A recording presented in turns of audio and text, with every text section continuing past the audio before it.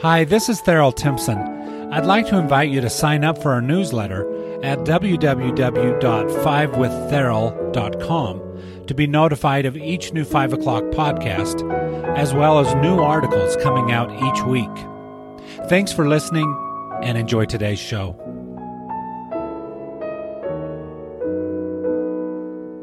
Yeah, happy summertime. Nathan Pearson is joining us. It's really good to hear you again. Hey, it's been way too long. Yeah, it's nice to hear you. Nathan and I used to do a regular show talking about genomics and the crazy places it was going. So it's great to have you on and have you on my new podcast. Thanks for coming. Yeah, and it's nice to hear it, to see the kind of eclectic variety of topics you're doing. And I please add my shout out to Sean Sherman for one of your recent episodes on his new efforts in Minneapolis. He was really welcoming to me as a foodie scientist coming to town there, and I loved hearing that you talked with him. Oh, very nice. Cool. Yeah, that was so much fun, and I love his vision. So have you been to the restaurant? I haven't. It was still a gleam in his eye when I was there. So he was planning everything, and it was just really exciting to hear about those plans. Okay, that's right. You used to live over there, and are you still in Boston now? Yep. Okay, cool. Yeah. So we're talking DNA today, and I just thought let's have a conversation. We did a lot of formal interviews. I've interviewed you in when you've been working for companies, and we had our monthly show, which we would get kind of casual and colorful there. We tried. So the first time I remember seeing you, you were on some public stage with Ozzy and Sharon Osbourne, and you had sequenced their genomes and were telling them about it. What was that, like 2012? That was 2010 of all years, yeah. 2010, okay, yeah. Yeah. So Baker's dozen years ago already. Wow. And my how things have not changed, and in some ways have changed, but in terms of personal genomics, it's remarkable how that talk, I think, still stands for what we can infer for a typical healthy adult's genome today. So. Oh, interesting. For better or worse. Yeah. And I can't remember, did you find anything significant in their genomes? Significant in, I would say no, in terms of statistically significant, no, personally significant, not particularly. I think what that talk, and it's a fun talk, and it was a really fun thing to do in retrospect. What it, I think, helps level set is what people's expectations might be about their genome going in, about how much we have to learn scientifically before we can really start to make predictive insights or therapeutic insights or anything like that. There's some fun stuff in Ozzy's genome that would, as in anyone's genome, there were surprises for Ancestry that are kind of fun to think about and connect one to one's to the human past broadly in kind of personal ways. Those, I think, are the most those are the most personally meaningful kinds of insights one can often reliably expect to get. And then if one is lucky, one might get an insight that is deeper than that and more meaningful in some physiological way. But we didn't, in that case, find anything like that. Yeah. So you talk about these two directions in some of you've given TED Talks, which are really awesome, but basically the two directions of health and history. Right. And the whole ancestry thing and history, that did take off after 2010. Yeah, I think that it's been nice to see. There, I think maybe later in the conversation we'll get to some of the ways in which there are some storm clouds on the horizon about that we need to think about and be ready for. But connecting us to the human past has been one of the really great it's one of the great directions in which genomics has shined light in the past 10 years, and not just personally, but in understanding human past more broadly. Some of the ancient hominins who figure among our ancestors and or the neighbors of our ancestors as well, we started to learn a lot more about them, in part through DNA and in part through further archaeology and things like that. I was reading up on you. You actually, you were actually traveling out there with National Geographic and Spencer Wells with some of those early trips. Is that right? Yeah. So that was already 25 years ago. So Oh, wow. Spencer, yeah, it's amazing. But that was a really singular kind of experience to have as a young scientist, to get to go out into the world and think about how what one does in the lab connects with the lives of real people in the moment, and also the past that both you as a scientist and they as people are interested in, and it really stretched this kid's mind that long ago, and I think it helped me better understand and keep track of what we learn about human diversity going forward from that. So that was a really great trip that long ago. Yeah, I remember when that came out, National Geographic published that, and that was like the first time that we had such an accurate picture of migration patterns. I don't know about the first time. Yeah, I don't know. I mean, it's always been regionally biased. Okay. That was one of the first. So Spencer's work, I think, early on was one of the first kind of synthesizings of what we knew about human migration from DNA and ancillary data. So I'll grant it that, but I think that there was a lot of work that went into it even before then as well. There was a lot on migration. Yeah, no, I'm saying it was the first time I realized. Okay, good. And saw this. And I was working in DNA synthesis, so I was super fascinated about DNA. But then to see this history come out, and so history's been a big part of what DNA has told us. There are many times we were talking on the program, and I thought, DNA is truth in a big way, right? It doesn't lie. I mean, for instance, it's used now for solving crimes. It's been used there for a long time, but we see that happening now more, that there's more testing available. And then we had this boom in DTC testing where people could find their ancestry. What's your thoughts on that overall, that whole ancestry testing boom?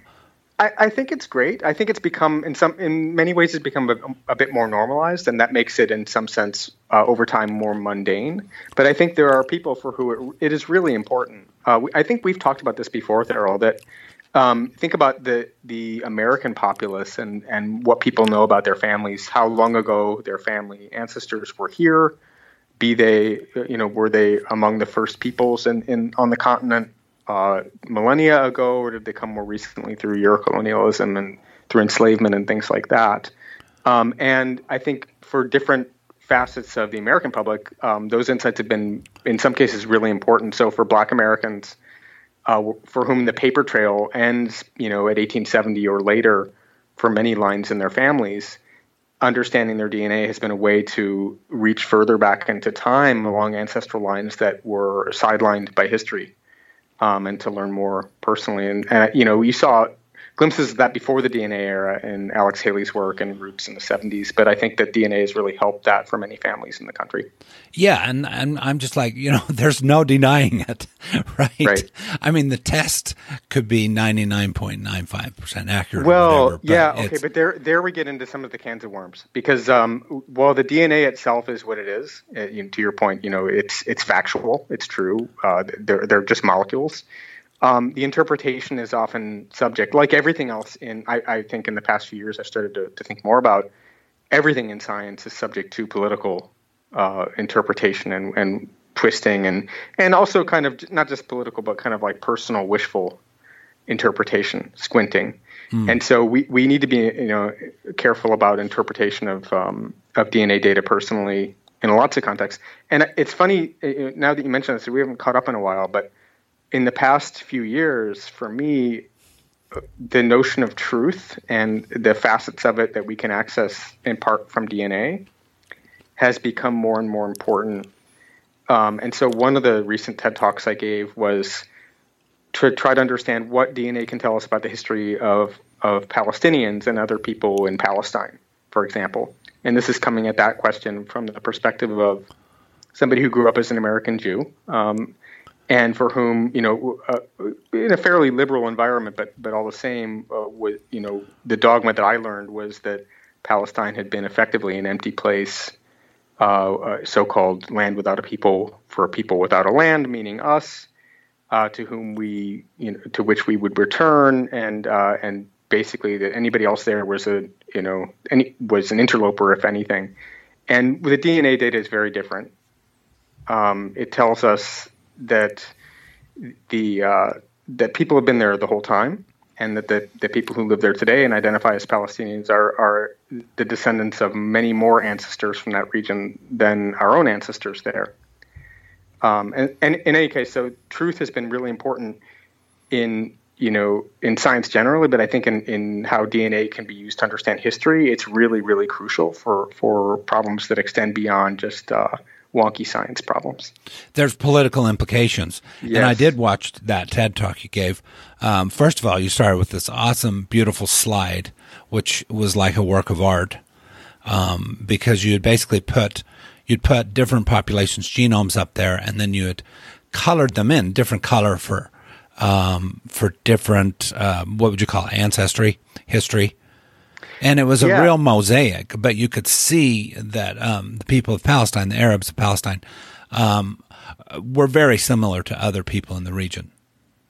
Yeah, so I'm glad that you saw the talk, and that art that you saw, that tapestry, that's humanity. It's a visual representation of it, from taking DNA from a lot of people and asking a computer to kind of refract it into its guesses as to how much each person today gets their ancestry from some of several pools of ancestors in the past. So basically, you tell the computer, if there were 10 pools of ancestors in the ancient past, divvy up everyone's genome today into some mix of those 10 pools by the best you can, by the numbers, by the way the data work. And it's actually, it's a very beautiful result, and it shows you both the structure, but also the mixing, the inevitable mixing in everyone's ancestry. And I think there are important points there and subtleties that you could gaze at for days. And so I encourage people to delve into that literature to learn more about how our ancestry does tell us about the human past, but the important lessons are that everybody's a mix, and that we're all cousins. Yeah. This is kind of a big story for you. You like to talk about our relatedness and show how we're much more related. I think it's important. I think that again, these are trying times and they have been in the past few years, and they were before. And I think that one of the key truths that DNA has revealed is that just inevitable kinship of everybody. There are some really amazing things that our field of population genetics can help people understand about populations generally, be they viruses or people.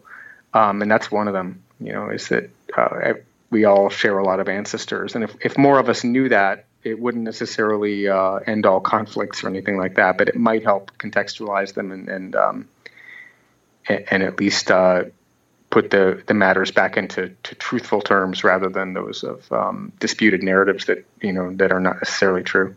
Yeah, I mean, this is personal to me too. Seeing those migration patterns. So in your talk, you mentioned a tweet by Benjamin Netanyahu, and he was claiming the Palestinians were interlopers, as you say. So, I mean, it was very current, very political. And I want to be clear. He was intimating it. It was very much, and it's part of the kind of we've seen this kind of discourse. It was a dog whistle intimation. So he was strictly talking about Philistines, who are an ancient people, but the implication, and it was well heard by others, was about modern Palestinians. But go on, sorry. Oh, okay. Oh, all right. Yeah, so being a bit subtle and hiding behind that more ancient population.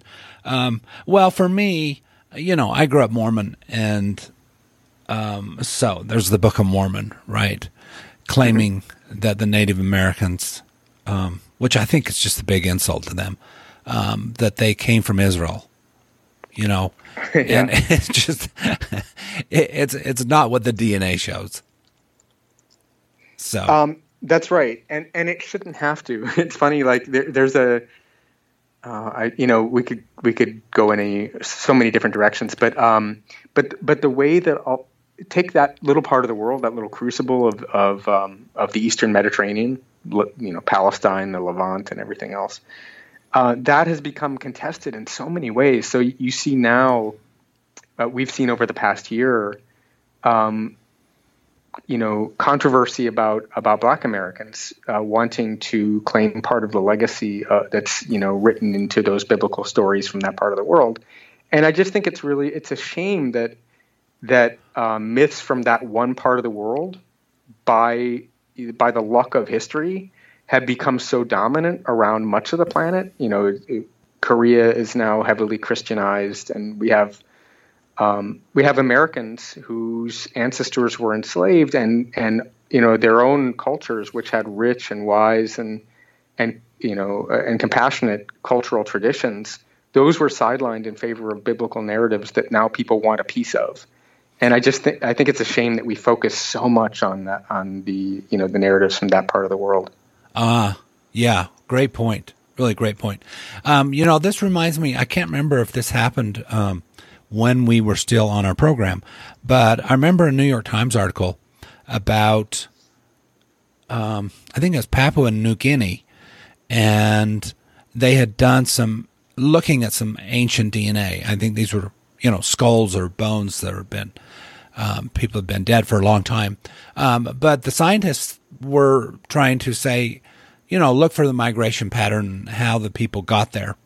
And it was conflicting with, so this is somewhat close to your cultural point about, wanting a piece of the Bible. But it was conflicting with the cultural tradition in Papua New Guinea. They felt like they were from somewhere else. And, anthropologists were saying, science isn't everything. And we have to respect these stories and traditions. And I'm just like, how do you argue with the truth, But I can understand it being uncomfortable. Well, I think you make a great point here that, folk history can be right and it can preserve a lot of true lore, but it can also be fantastical.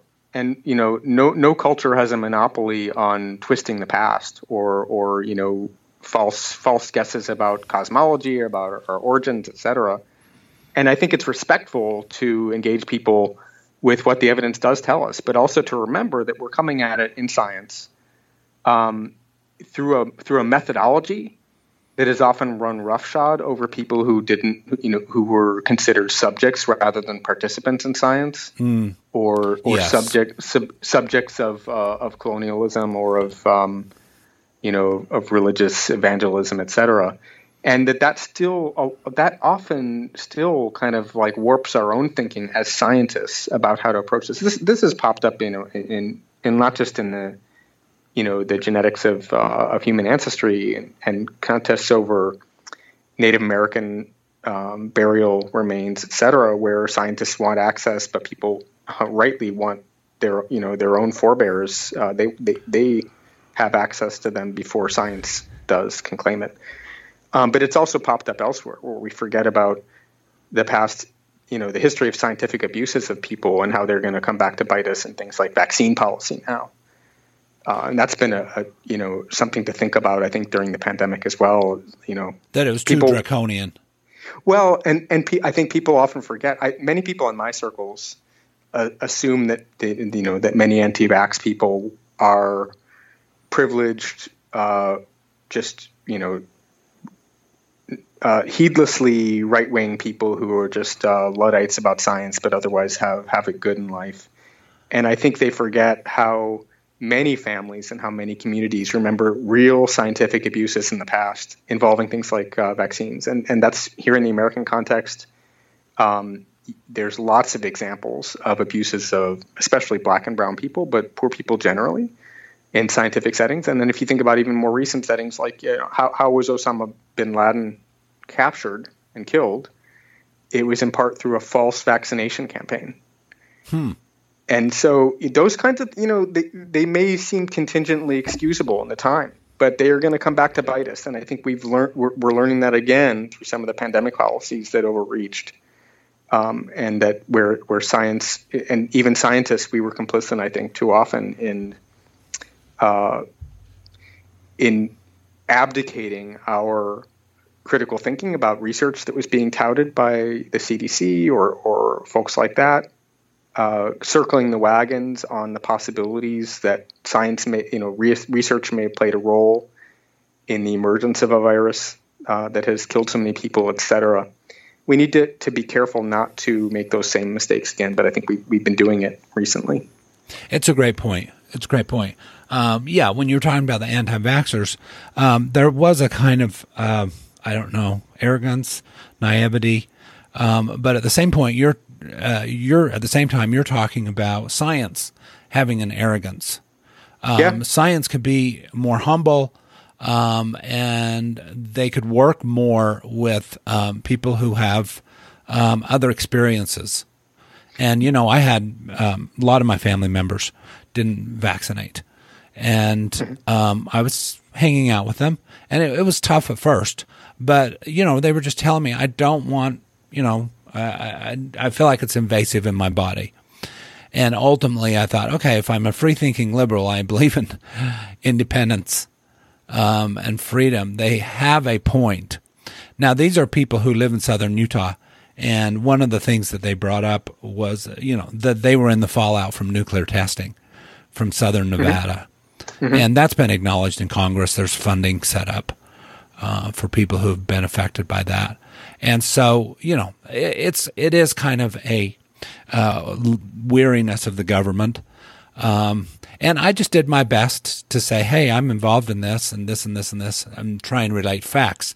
But I became very understanding. Yeah, and that's important. And it's not just human empathy. It actually, recognizing the validity of those communal memories, and how they reflect the complicity of scientists with government. So it's not just government.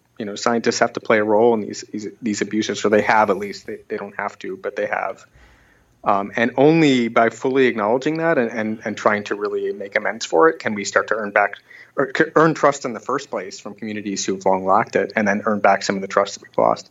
And can we, on this topic, I think a really telling example where this goes beyond just personal autonomy, if we can talk about it for a minute. So one of the big things that we did here in the U.S. With the pandemic policy that other countries didn't do, peer countries did not do this, is we refused to recognize just overwhelming evidence that people who manage to survive a first infection, healthy people who survive a first infection, tend to remain resilient to reinfection for a while.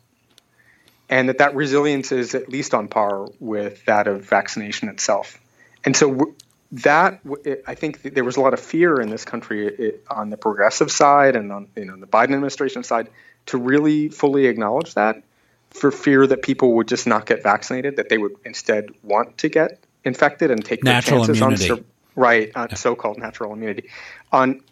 Now, the point, of course, is that you have to survive that first infection to get resilient. And so vaccination is still safer, right?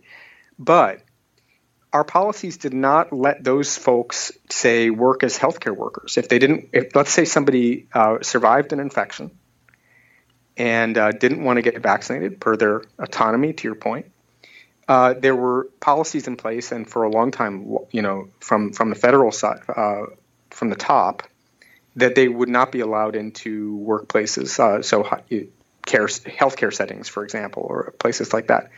That is perverse, because in the Omicron wave, when so many more people died again, healthcare teams were really short-staffed. And those people would have been the safest people to be working in those healthcare wards at the time. They had topped up immunity to the current strains of viruses.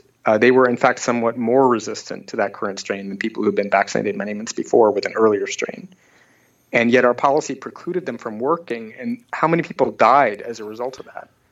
That's just an inexcusable head-in-the-sand policy. And whereas peer countries like Germany and others elsewhere, rich countries that fared better in the pandemic than we as a rich country did, they recognized that survivor's resistance to further infection long before, and they wrote it into their policies. And we should have done the same thing. We didn't, and it was just out of fear.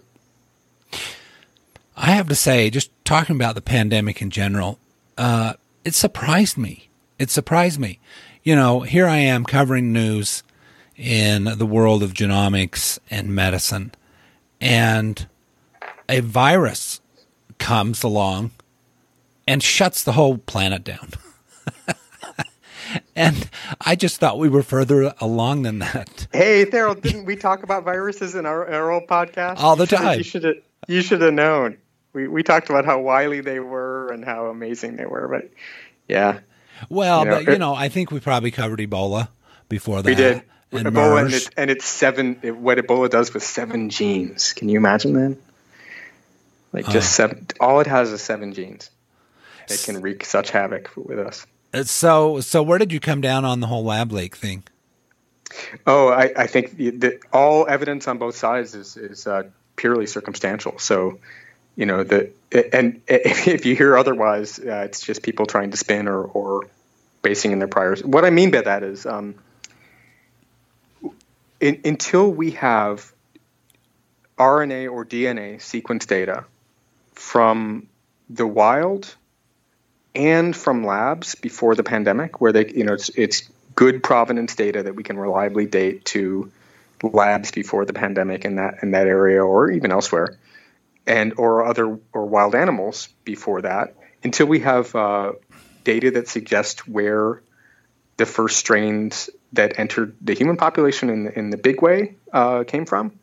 Everything else is circumstantial. The geographic pattern of the first infections is strongly shaped by what we call ascertainment bias in science, which is basically looking under the lamppost. Yes. And it's unclear whether that was by direction, that because of the earlier SARS-1 outbreak had been from a market that people looked at a market first, or it's unclear whether there was any further sampling elsewhere in Wuhan or anything, or, we just don't know enough from what's been released. And then the same on the lab side, we heard this, there was supposed to be this recent bombshell about, lab workers at WIV getting sick before the official announcement of the pandemic. But we haven't, first of all, setting, concerns about patient and personal privacy aside, like naming those people and doxing them in public is unethical. But, there are lots of respiratory infections that can mimic the symptoms of what turned out to be SARS-CoV-2. So we should not jump to any conclusions from that either. All the evidence on both sides, as far as I can tell, is just purely circumstantial. And so is the speculation. Yeah. So we don't know. We don't know. Yeah, we don't know. And probably never will. I don't know about that. I think that, we may get better and better methods to sequence and even estimate the age of DNA and RNA samples found out in the world. There are some interesting ways you can start to do that. Try to guess at the date of things. So I wouldn't preclude learning more over time that would start to give us better than circumstantial evidence. But right now that's what we have. The big success in our field has probably been the ability to track the variants, right? Sequence it from wastewater. And now going forward, we'll just be much more up on that. I think there's a project to sequence the wastewater of San Francisco as just a surveillance, right, for future bugs. And so the whole sequencing community, I think they've done a lot there. We know exactly what strain is popular at what time. Yeah, and I think helping the public understand that, and you probably discussed this in some of your shows about that, is when you look carefully out in the world, you find things that are surprising. So when Chris Mason first started looking at bacteria and other bugs that live in the New York City subway system, they found scraps of DNA that suggested plague bacterium, and that made a kind of a big splash. Not a big splash. It made a splash in the pop science press at that point. That is plague in New York? And what people forget is that this is just when we're starting to look. So it's not like the plague bacteria happened to show up as just the same month that Chris Mason started sequencing in New York. Like that stuff it's around us, and so people should take grains of salt when they learn more. But yeah, it's going to be really good to do more, do more microbial and other kinds of monitoring, especially as people start to. We're going to face an era of bioweapons where people really do start to use these things in bad ways. And we're also going to see this technology used for conservation efforts to learn more about whether a rare set of organisms that we're worried about conservation wise is still out there, and how much diversity they have. So there's all kinds of uses of this, environmental sequencing that you're talking about. But the issue of security that you bring up, this is definitely something that we have to face in the field of DNA. For instance, people can get a hold of synthesizers, desktop synthesizers, and go to town. Yeah, it's ever more scary, and so we may. This is one of those classic, I think, kind of kid who cried wolf scenarios where if people who are claiming that SARS-CoV-2 was a bioweapon or something like that, they may be off their hinges about that, but that does not mean that there won't be future efforts to do things like that. And so we shouldn't let the folly of today's conspiracy theories blind us to serious concerns about our field and its place in future bad stuff. How easy really would it be for someone to create a virus similar to COVID?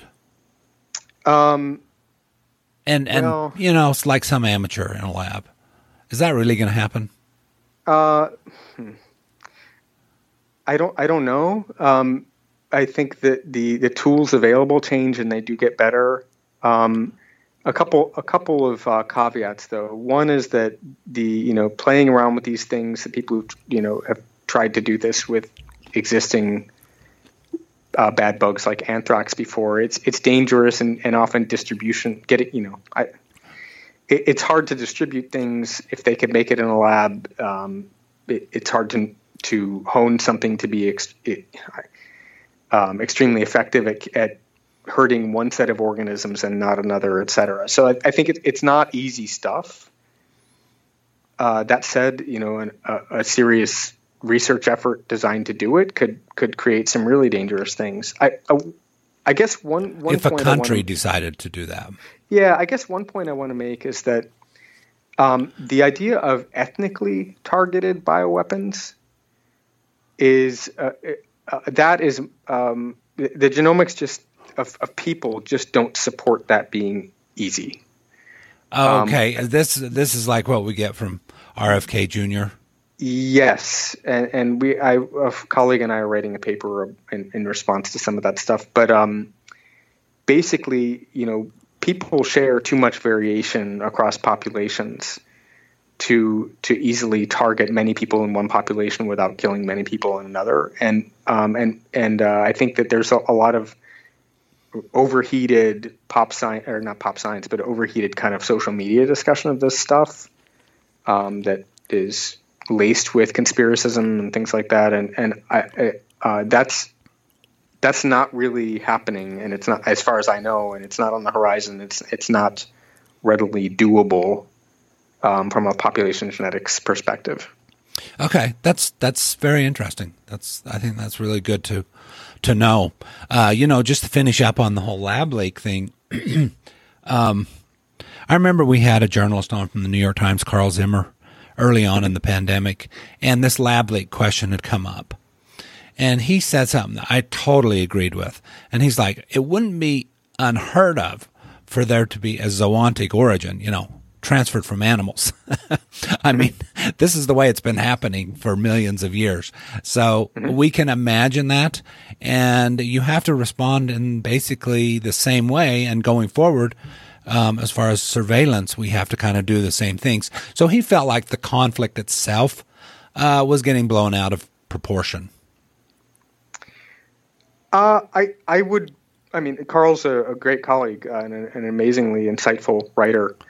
And I think he would probably acknowledge, if we extended the conversation, that there is also a long history of lab leaks of pathogens and of cover-ups of lab leaks of pathogens. They're not always exposed in ways to the public to help them understand. And so in terms of like precedent, when people talk about the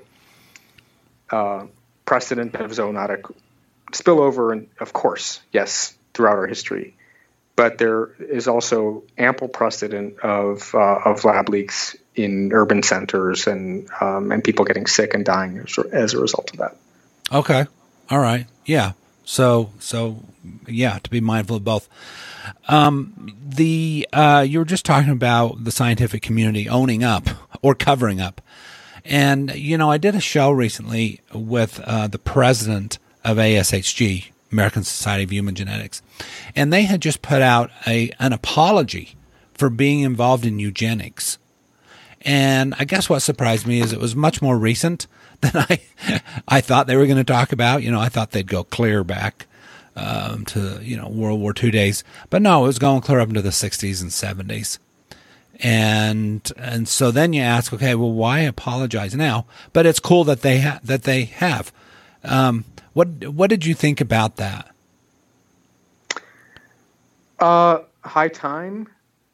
I think that I guess one thing that concerns me about these things is that sometimes they're more about ass covering than about the hard work of redressing.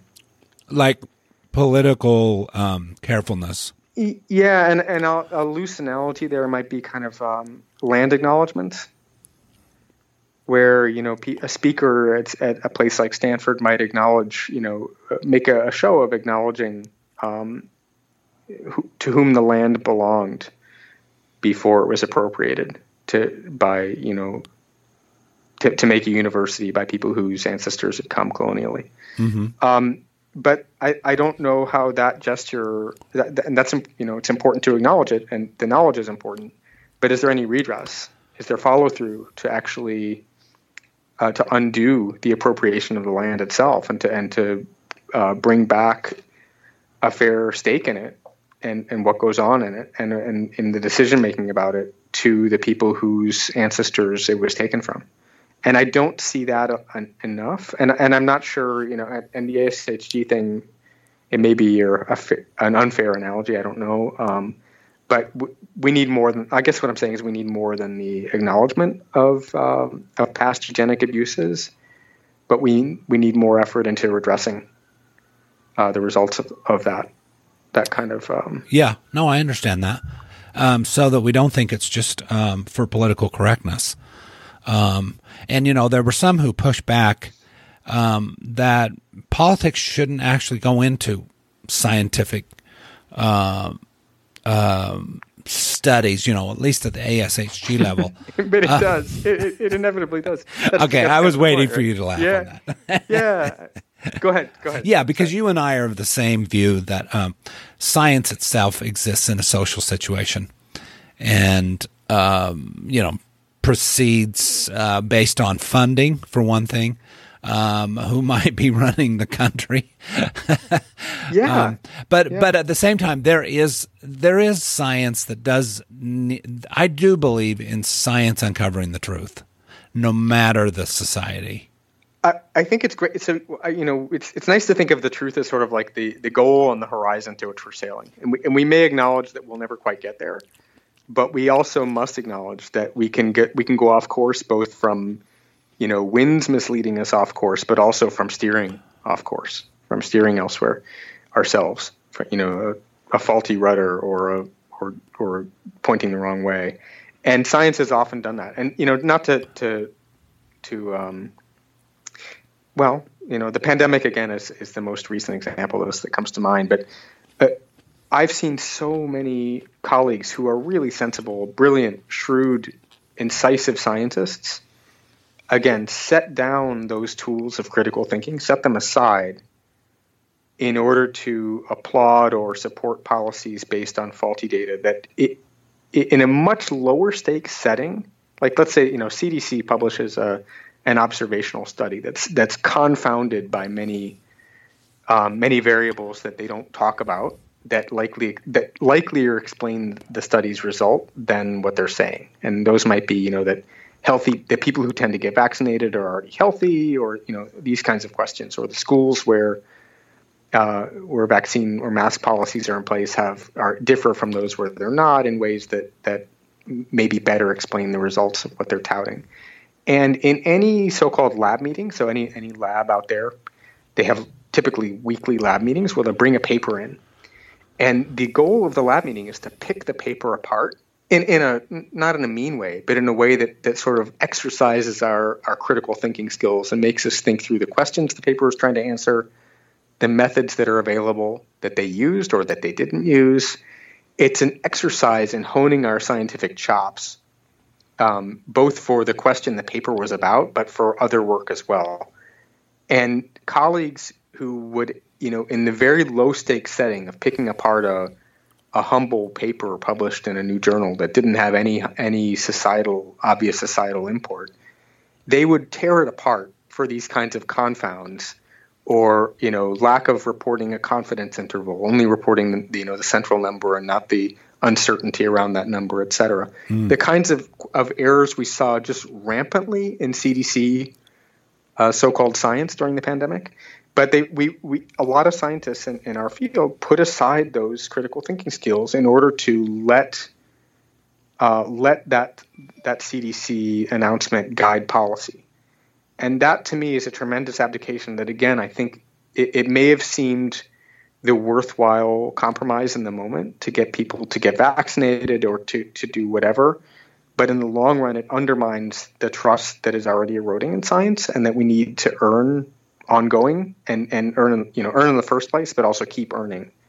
And that really scares me because the next pandemic, may hit young people a lot more than this one did. It may mutate. There are plenty of viruses that mutate a lot faster than SARS-CoV-2. It may be a bioweapon. It could be a lot worse than this one. And I know everyone's tired of talking about the pandemic, but I'm really worried about science. It just calls to mind, that old saying, like, the king is dead, long live the king. It feels a little bit like science is dead. Wow. Long live science, right? And I don't mean that literally, or fully. No, but I'm sensing that you're kind of, you're beating up a bit on at least the scientific community, not particularly the scientific process. I can see you're doing it for a better reputation in the future. Well, yeah. And also just for better, like, we're here to really help society longer term. Like, that's why society supports science, is for us to understand the world accurately, the truth accurately, and to help, other people make policy accordingly. And when we abdicate that critical thinking that's crucial to our work in the service of a short-term policy or whatever it may be, we're undermining that aim, but also the trust that we've managed to build up over time. And not, again, not to beat up on us too much, but I think it's very easy for us to blame conspiracy-minded layfolk or politicians, et cetera, for the kinds of abuses of the truth that happen. But I just want us to look in the mirror and understand that we in science have been complicit, and we need to understand that and think about that going forward in our own work. I guess that's what I'm getting at. Cool. No, I absolutely get that. I appreciate that. Science does have a way of actually moving on.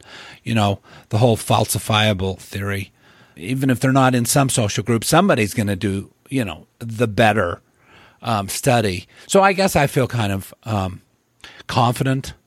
Optimistic, yeah. Optimistic, yeah, about the future of science, just because the process itself has just worked so well, for a few hundred years. Yes. And I also have to just push back on people who are, anti-science. I think this is just, I've thought about it a lot. I think it's just I do think it's natural. I think there's a human tendency to resist knowledge. Science is about gaining knowledge.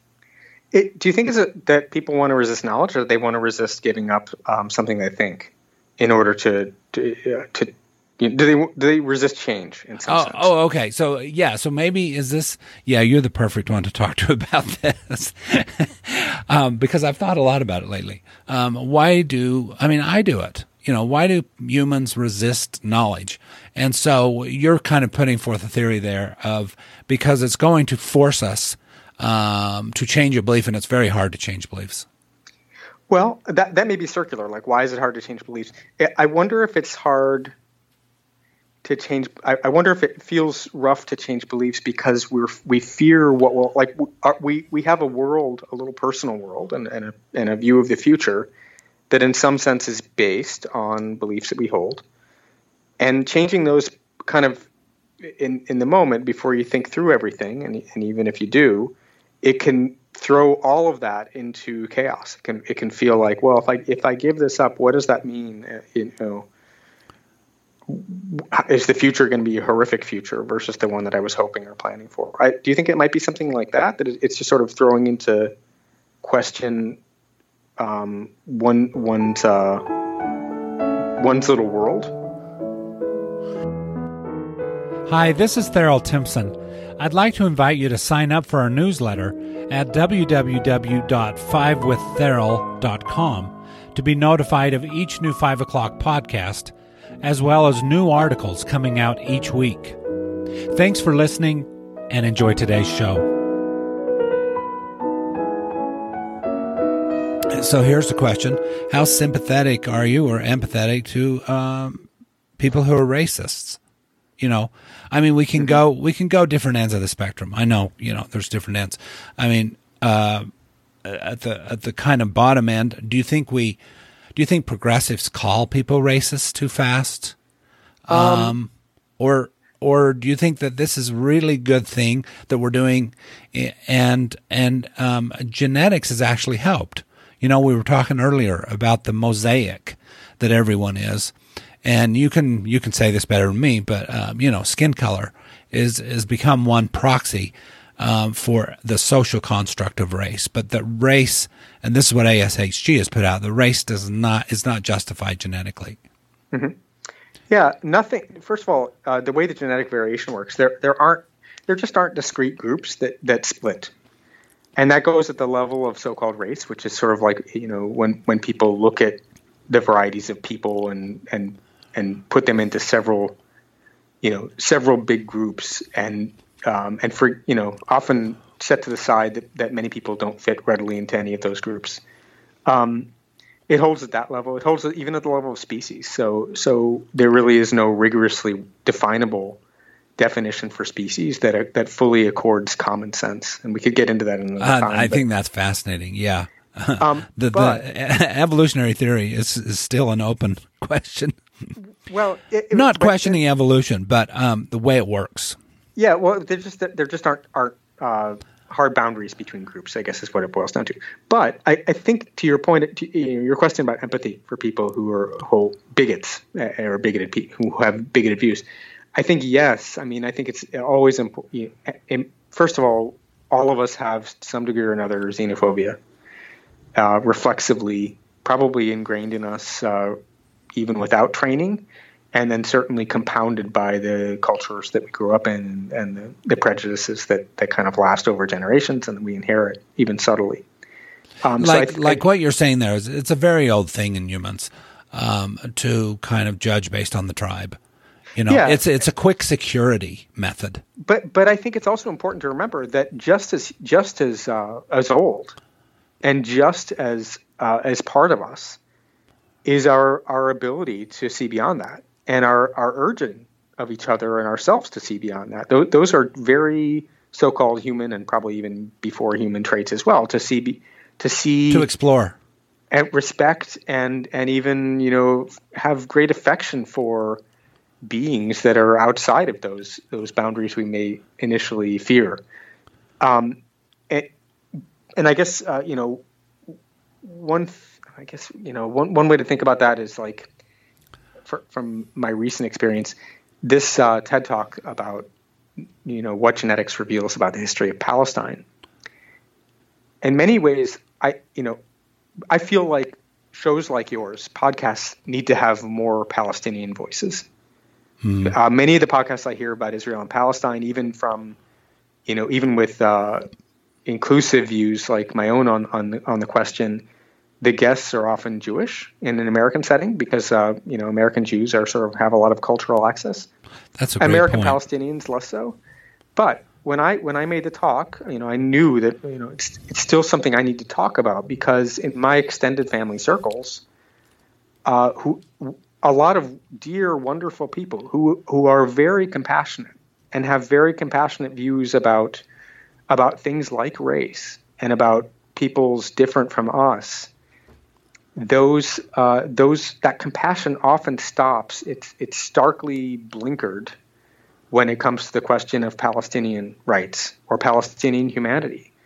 And many of the same people who were marching on the right side of history in the civil rights struggles here in the U.S. for Black rights, for Native and Latino and other non-white folks' rights in the 60s and later, many of those same folks are excusing and monolithizing, excusing the segregation of Palestinians from their own homeland in order to let our folks live there, and in the process, the monolith thinking about Palestinian people as if they were a seething mass of hatred against us, rather than individual people just like us who have, if we prick them, do they not bleed? They're pursuing science and art and literature and trying to make it in a world that has them in exile, just like we were. And that has not come through, into the thinking of many people in my family who I know are not bigoted to the core about everyone and everything. So I think to that extent, your question about empathy for bigotry or for bigots, we have to have that. That's the whole point of this discourse, is to help people see beyond the blinkers that we still have, and I'm sure I still have my own blinkers that people who I talk with can help me see beyond at some point. So you're very good at working to keep your own house in order. I have to say, Nathan, that's a very commendable thing. Looking at the problems within your own local community. It's one place to start, right? And if sometimes people deflect on those questions. They say, well, take Israel, for example. Why aren't you out there making talks about Chinese oppression of Uyghur people, or about any other number of great, horrific oppression of people around the world? And part of my answer to that is that, my voice has more, it gets heard more within a network of people who have a vested interest in Israel and Palestine than in other parts of the world. And that's what matters. Makes sense. Yeah, that makes sense. Absolutely makes sense. But it is a complicated topic, which we're working our way through. When I just started seeing the studies about human ancestry, and the fact that a person in Africa could have more different genetics than another one living across the river from them than they would with someone in, say, Northern Europe. That this was it's obvious. There's really no genetic basis for race. We should just be able to go on down the road. Let's just accept that and go on down the road. But I want to be careful with how that point example is understood. Yeah.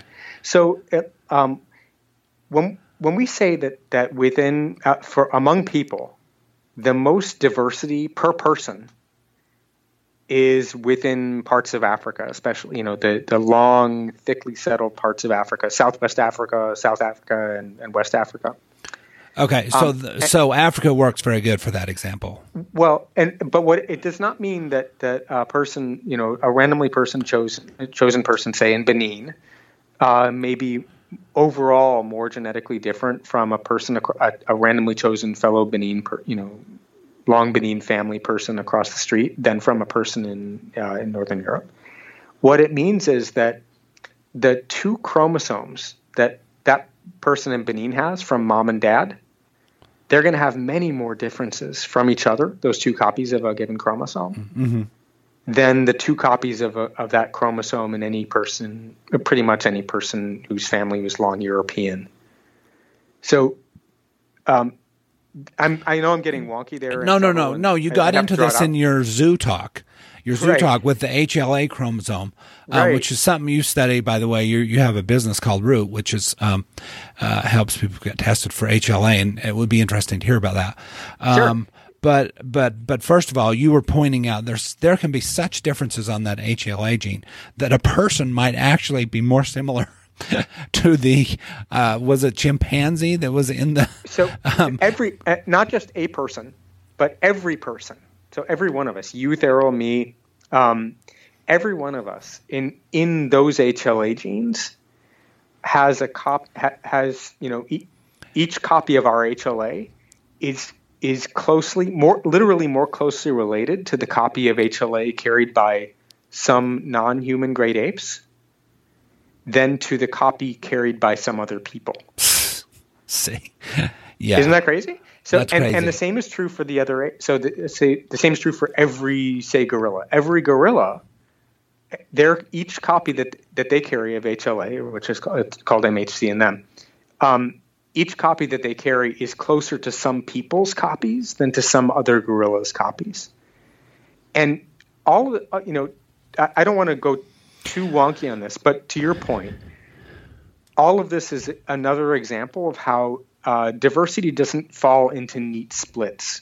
There are no neat splits that neatly divide one so-called race from another, or even, in this case, one species from another. But what the qualifier I want to add is that this is for HLA.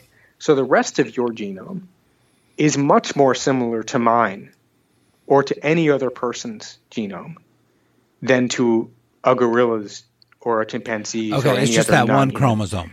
Yeah, well, it's a one part of chromosomes, and there are others. So the ABO blood group is another one. So we have this ABO blood group where some people are type A, some people, because they have two A copies, some people have two B copies, some people have an A and a B, some people have neither. That blood group is also shared with other non-human great apes. So if let's say that you're type A, you've got two A's, there are plenty of non-human primates out there who also have two A's, and in that part of your genome, you and them are more closely related to each other than you and I may be. So I've got a B copy that you're more closely related to that gorilla with their A copy than to my human B copy. Does that make sense? Yeah, and I've always known that I had some gorilla in me. Not that I have hair on my back. I don't have any. It's more the way I pound my chest, when I wake up. It's your silvery glow. It's the silverback. Oh, okay. Yes, that's where I get my silver foxness. Right? Before, let's talk about the HLA in your business. But before, just to wrap up this whole race thing, it's so complicated. And the other day I was listening to NPR News, and so I think it was after this recent Jacksonville shooting, which targeted black people particularly. And even the reporter, and this is an NPR reporter, so, it doesn't get any more sensitive than that, started talking about certain communities, had to recover or had to do this or do that. I wasn't even focused on the verb. It just when she said certain communities that stood out to me. The use of this noun community? Yeah. Well, and it meant the racial community. Yeah. And so I think one of the hard things there is if there's no genetic basis for race, then why do we always talk about these communities in social life? Now, it's usually done in a more positive manner, and then it's okay, right? And you and I know that there's been a lot of studies based on people's, it's now called ancestry or population, but we would call it a racial community, to find out if they're more susceptible to sickle cell anemia and even how to treat them better with personalized medicine. Right. Well, the point that you make is personalized, right? So one of the great potentials of DNA is to transcend the conventional kind of like blurry paint with a broad brush approach to medicine, right? So not every actually fairly few black people in the U.S. or elsewhere have sickle cell trait or, much less anemia. Nonetheless, many more people within that set of families, if you want to think of it as a set of families who share a lot of cultural traditions, a lot of they're intermingled in terms of recent ancestry. So the sense of, in that sense, there's a communal, there's communal cohesion, I think, that we would be hard pressed to deny among people, where people understand. I'm sure when you go home and hang out with folks from home, that there's shared understanding and kind of the nuance of Mormon culture, or the variety of cultures within Mormonism, that an outsider would miss if they went home to dinner with you. And you might take them aside and say, why were we laughing about this? Well, it was a joke based on this subtlety of Mormon doctrine or something like that. Right. We would get it. We would get it. Yeah. Based on our family history. I've thought about this a lot with being a gay person. And for years I thought, I'm part of the gay community. I need to go hang out in gay bars. I need to participate in gay culture, which, I quickly realized that I was questioning whether there was such a thing as gay culture. So I've been kind of on the fence about this, because I do like to have a couple of gay friends around. We can talk in ways that I just don't with straight friends. Mm-hmm. But at the same time, I don't really buy into the fact that, that gay people, that there's a gay culture. I think that's a little bit dangerous, actually. It's probably am I wrong that it's dangerous as a singular, culture versus cultures, but it's also dangerous in sort of in assuming that it actually has any edges to it. Like it probably is it's a part of a watercolor, right, of cultures. I would think it's a little spot. I don't know. I'm guessing from my own experience with cultures.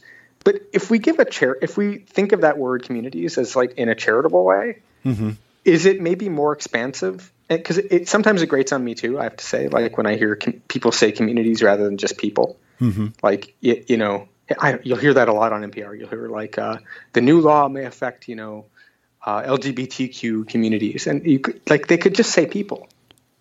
You don't have to say communities there. It's sort of a hand wavy reflex now, but in a charitable way, it's also more flexible than a term like race, right? It allows one could be a member of many, many different communities that are kind of like different on different dimensions in one's life.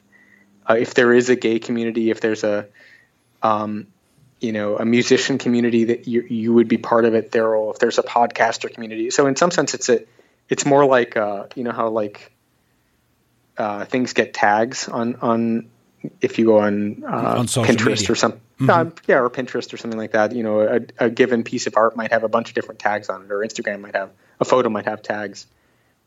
I mean, communities in some sense are like the tags that we feel some part of, or that we want to learn more about, or something like that. Does that make sense? Yeah.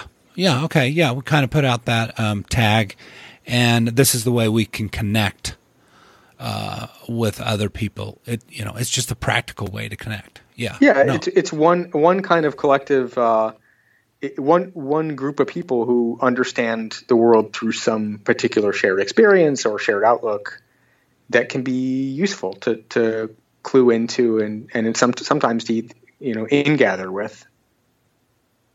So what's going on with Root?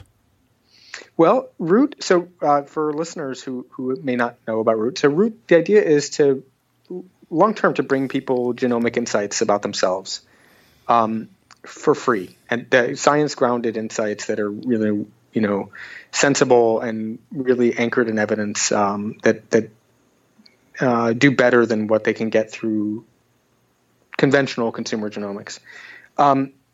For several years, I looked around for potential people to fund that with and to get it off the ground through a conventional venture capital funding lookout. And I think I've become ever more jaded and reticent to do it that way. That I feel like everything that I look at in science that gets, excuse me, where corporate funding is part of it, the corporate mission ultimately always warps things.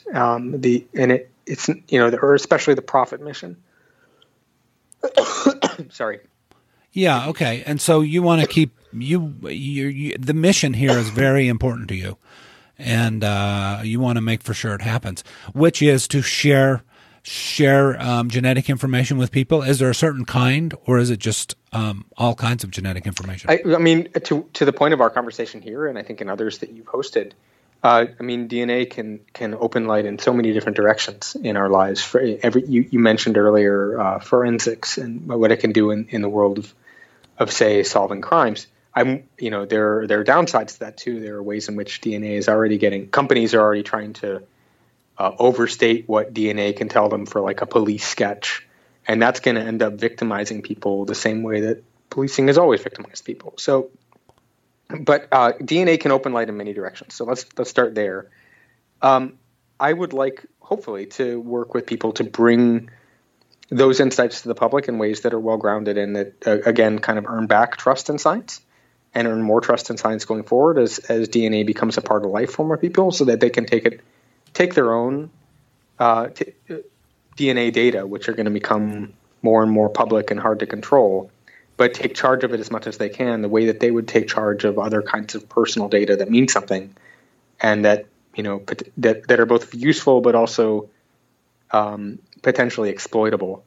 And I think I still am quite worried that in the long run, that DNA data is going to be exploited by companies, by governments, more than it will serve the people to whom it belongs. So the core aim of Root is to help forestall that and help people take charge of their own data. How that happens, again, now I'm really thinking that venture capital funding is not the way to do it. Seeing what that does in the pharma world, what that does in the consumer genetics world, is dismaying. So I've been taking a step back and thinking, okay, is there a way to do it as a not-for-profit in some sense, perhaps affiliated with some academic footing? I've been thinking about returning to academia in some context in order to make that happen in a more, equitable and securely good way, rather than by trusting in the old Silicon Valley ethos of do no evil, where eventually the profit motive almost always makes that a pressingly hard thing to do. Interesting and very cool. Very cool. We have to follow up on this. So you're bringing up the issue of privacy, and we talked about this boom in DTC testing, but it's tapered off. And my theory is it's because privacy people are becoming more savvy now, right? DNA testing is not so new, and people are thinking more about privacy. It's also related to, people questioning social media, whereas, we used to just eat it up like potato chips. Yeah, I think you're right onto that. So, I mean, people are more savvy about how their information gets exploited. And the novelty is, it's not just that the novelty is worn off, it's that people have actually learned stuff. And so some of the quest for knowledge of things that they didn't have, at least for some of the market, that's already been quenched. Is already done. Yeah. Now, so you don't need to do it again. I mean, DNA is DNA. Yeah. Well, right. And now there will be more insights going forward about things like gene expression, right? So how does gene expression change over the course of your life? What can it tell you for your health status, for your health planning, et cetera?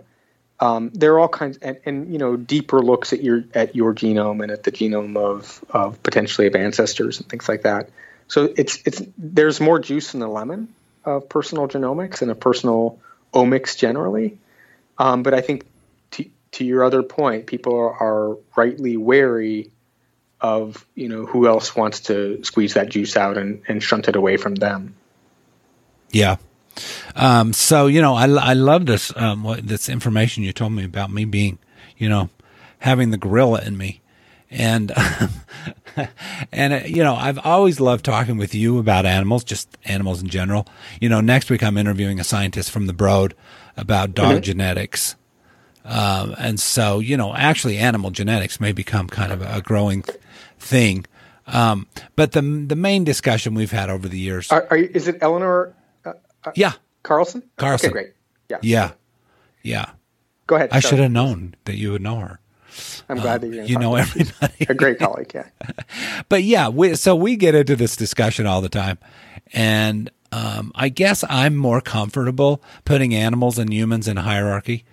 With humans at the top because of our intelligence. I mean, one of the things that I think could be interesting, I want to talk to Eleanor about, is, there's certain testing which is kind of taboo with humans, which is the idea of, saying one population has more intelligence than another. But when you get into dog breeds, that moral qualm's probably not going to be there, right? Well, one thing that you should talk with Eleanor about, but to preface it, is that dog genetics are structured quite differently than human genetics. Because we have really strongly bred dogs to do particular tasks. And that process, when it happens so quickly, it sweeps along a lot of variation into the bins of each breed. Mm. And that variation that gets swept along during the selection for, retrieving ducks from water, or for guarding the house, or for sniffing out bladder cancer, or for the other kinds of just amazingly diverse things that we've bred dogs to do. That structures dog genetic variation very differently than variation in people. That said, I mean, you're raising a deeper question, I think, which is that, are we comfortable asking questions about human genetics and its relevance to phenotype? Are we as comfortable doing that in people as we are in other animals? And I think the answer is no. We haven't been as comfortable with that. And I think part of our assumption going in should be that those questions, the answers have often in people been presupposed in order to serve the interests of the people doing the asking. That's true. And that's a key danger, right, in that kind of research, is that we're often willing to jump to conclusions that are not warranted by the data. Whereas in livestock breeding, et cetera, the bottom line, milk yield is a fairly, it's a simple phenotype, or it's fairly simple. You can measure it well. You can name what you're measuring, et cetera, and you can do it with a profit motive in mind that's very clear. Whereas in people, asking a question about something like intelligence, first of all, I don't think we yet have more than squishy, subjective and vague definitions of what we mean by intelligence. People have tried, to systematize that what we mean by intelligence better, but it's tough. Yeah. So as a scientist, my inclination is with you that we should be fine with asking those questions in people just as in other animals. But I think we should be very wary going in that we have much more vested stake in from the political side of humanity in the potential answers to those questions that will much more readily warp our interpretation of data and our choice of methods, et cetera. So that we should be really careful with that. And let me set the record straight. I'm not for I'm not like Nick Wade, who was came out and just said populations have different intelligence. I get the basically the complicated nature of this that you're talking about, the fact that intelligence itself hasn't been defined, it's basically biased towards one population, those people doing the testing, I think, because intelligence in a certain group is going to manifest itself in a different way. So I'm not on the wagon of saying we should be okay with the testing that has been done on that. But what I am comfortable with is saying that humans are more intelligent than other animals. And this is actually supports my point. I know you're going to push back. And that is the fact that we have moral qualms about, certain kinds of testing. We would never, of course, breed humans like we do animals. And doesn't this show? And you talked about milk production. I mean, we are milking animals for us. And so there's a big argument for respecting of animals. I totally get you there. But I just feel comfortable with the fact that there's a hierarchy, that a cat knows more than a bacteria. So I'm going to push back on you there. I'm going to push back in one sense, I think, which is that what we're calling intelligence, the kinds of problems we're thinking about solving, are human soluble problems that we think about when we define ourselves as intelligent. Take, for example, a slime mold. I think it's called dictyostelium. I think the slime mold. There's a great experiment out there where the researchers basically tasked a slime mold to solve a long, vexing computer science question, which involves like the optimal way to lay out a network or a set of sort of like a subway network or a path between more than 2 points on a surface. Mm-hmm. And this is a problem that I think these problems are among the toughest computationally. They maybe even be so-called NP-hard problems, which have no, whose solutions sort of defy human logic and I guess are in some sense as close to impossible to solve as anything. So hold on a minute. What's the complicated problem there? Take for example, like how to set up a subway network to most efficiently ferry passengers among a set of stations. Okay, what should the geography You're saying it's a very tough engineering problem, right? Yeah. Right, and effectively you can task a slime mold to solve this problem by giving it a model of the surface, a map, and then using nutrients that it will respond to in its growth, and it solves the problem, as far as I know, better than people can. Wow. Okay. See, this is why I love talking to you. And it's just an example of what we define as our intelligence is kind of like the domains of problem solving that we're really good at, and then there are other ones that we're not really good at. Like a good example would be flying. Birds can fly. I don't know if that makes them intelligent, but there's a lot of intelligence that goes on in judging how to tilt your wings to land properly and land on a very skinny branch.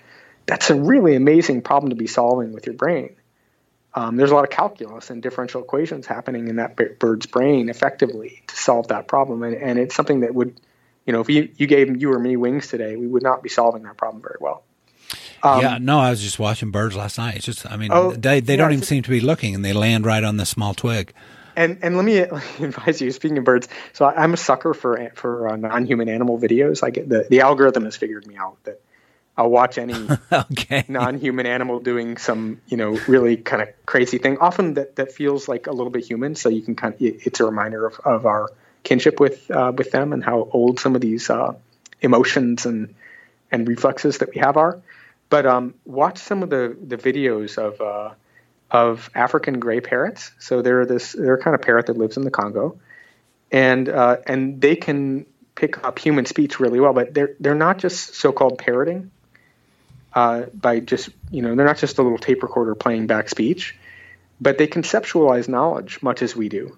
So there's a great one now. I think it's called Apollo and Friends, of this African gray learning to differentiate shapes and materials and colors and sizes of things, and the birds understand the difference not just between two colors, and they can tell us, answer a question, but they use simple syntax the way that we do. So they might actually frame their answer with saying this is red, or they might just say red. Really? Wow. They might use a question tone, and moreover, they can even understand concepts of what category is the thing the same in or different. What I mean by that is, let's say you go visit this bird, and you bring them a new gift, something they've never seen before. Let's say you bring them two toy pianos, because you're a piano player.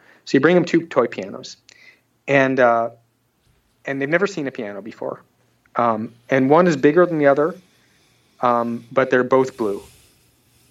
Okay?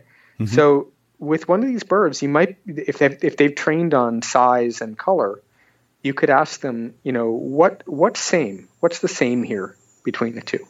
And they would say color, because they're both blue. Wow. And you could say, what's different between the two? And they would say size. So they don't just know the colors, but they know the concept of color as distinct from the concept of size. Go ahead. Go ahead. Well, where I go with this, this is why I believe in the a priori. Okay, that the human mind comes knowing certain things. This was basically the philosophy of Kant, that we bring to the table space and time. We bring the ability to reason just when we're born. And of course, Chomsky took it further and said we must have in our DNA this ability for language. Because, you got 2-year-olds, they might grow up out in the country. Their parent doesn't even say many long words to them, and they just start talking incredibly. They soak it up. Yep. And go from there. Yep. And go from there. Yeah. It could be actually very successful with language. And so Chomsky's view was this must come kind of built in. We're not born tabula rasa. We didn't, learn it all afterwards. And so to put this on a bigger scale with animals, so what I think with the parrots is their ability to reason and discern difference. This is logic. It's just logic. And I think that logic is built in. Now, we don't know, we can't say more than that. I personally think that it's built into the universe, that there are certain, just like mathematics is built into the universe. And so it's just it's just coming out in all of us various animals at different levels and in different ways.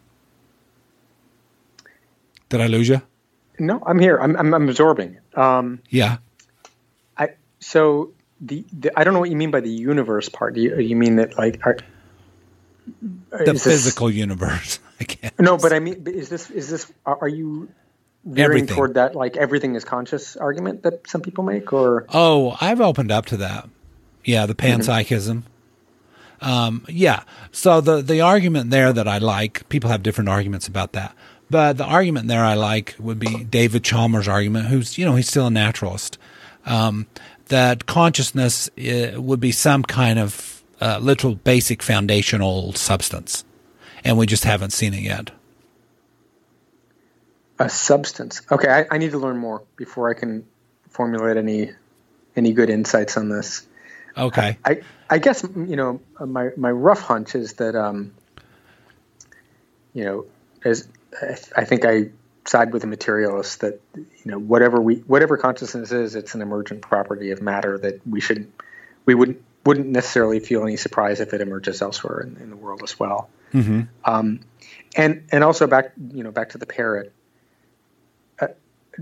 not claiming, of course, that parrots, because they can conceptualize knowledge in similar ways to us and speak with us and use some simple syntax the same way that we do, etc., that they are in some sense. I'm not making any judgment about who's more intelligent or less, or who's better at speaking or not, or clearly this parrot can't do everything that a person that many a person can, but it can also do things that we can't.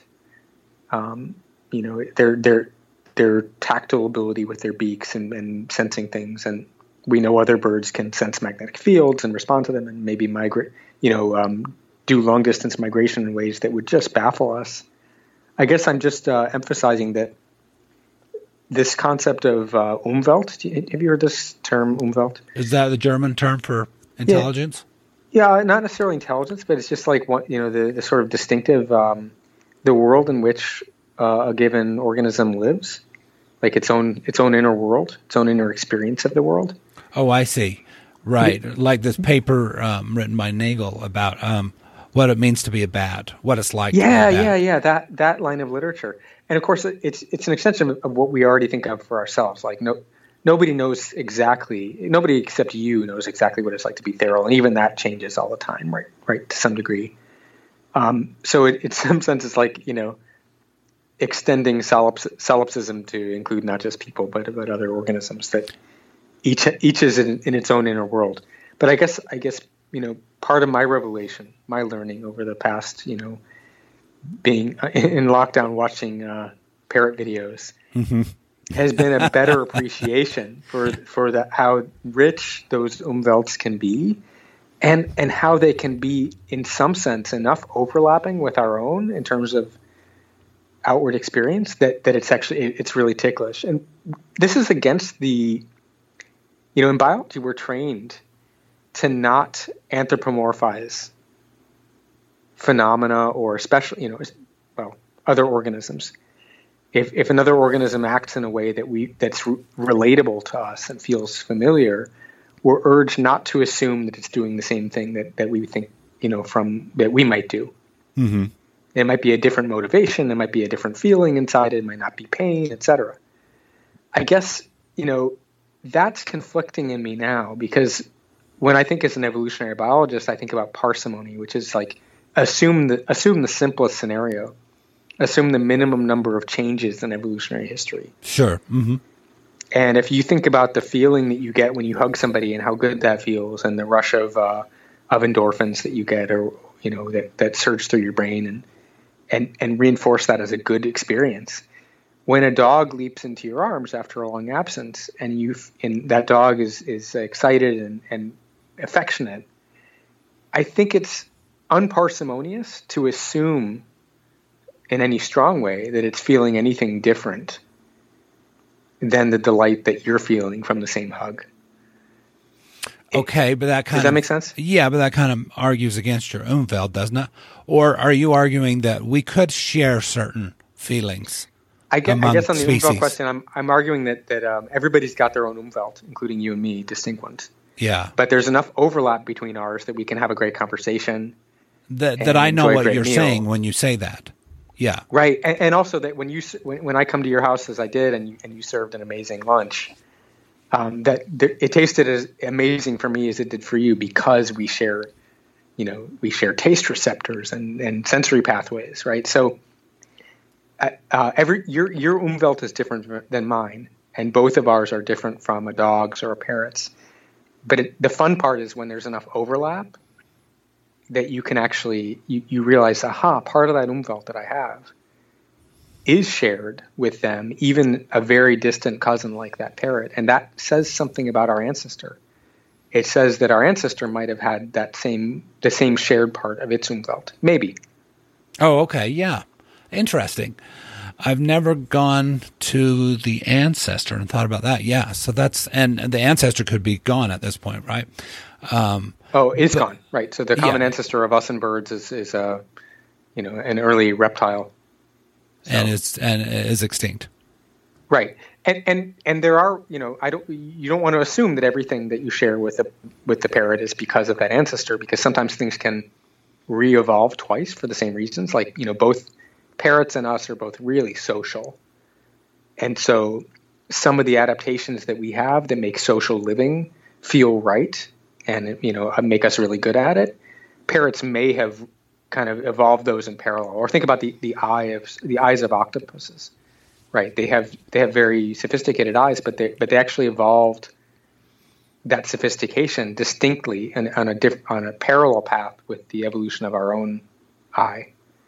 But they became similar over time. Every time I talk to you on this topic, I go away from the argument or chat, and I look at animals differently. It's opened me up, I guess you might say, to the Umwelt.